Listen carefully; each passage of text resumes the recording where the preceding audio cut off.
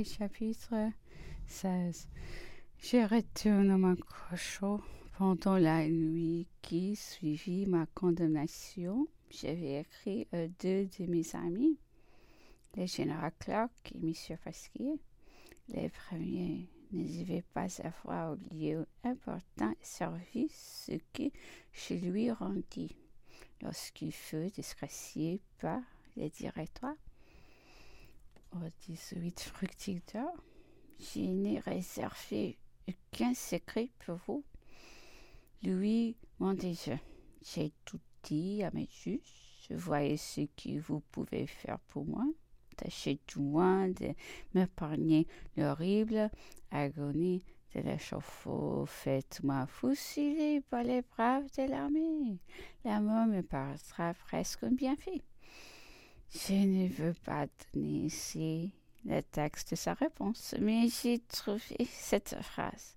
Il ne vous reste plus qu'à recommander votre femme et votre enfant à l'inépuisable bonté du roi. Mon heure est de mort, mais fit moindrement que l'actu de cette cruelle lettre. Dans indignation, j'allais lui écrire tout ce que sa autorité m'inspirait. Je me content par la douce certitude que ma femme et mon enfant ne serions pas réduits à implorer la pitié de celui qui les avait privés d'un père et d'un époux. Je souffrais encore de l'agitation dans laquelle m'avait jeté la missive du ministre de la guerre. Comme ma porte s'ouvrit, mystérieusement, un homme s'approcha de moi, me pressa la main et me remettant un billet, disparut à l'instant.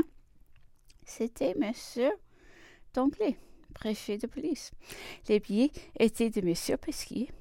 « Conservez votre courage, m'écrivit-il. Tout n'est pas perdu. Plusieurs de vos amis enterront Sa Majesté et tout ce qu'il sera possible de faire pour la toucher sera tenté avec courage. Espérez encore.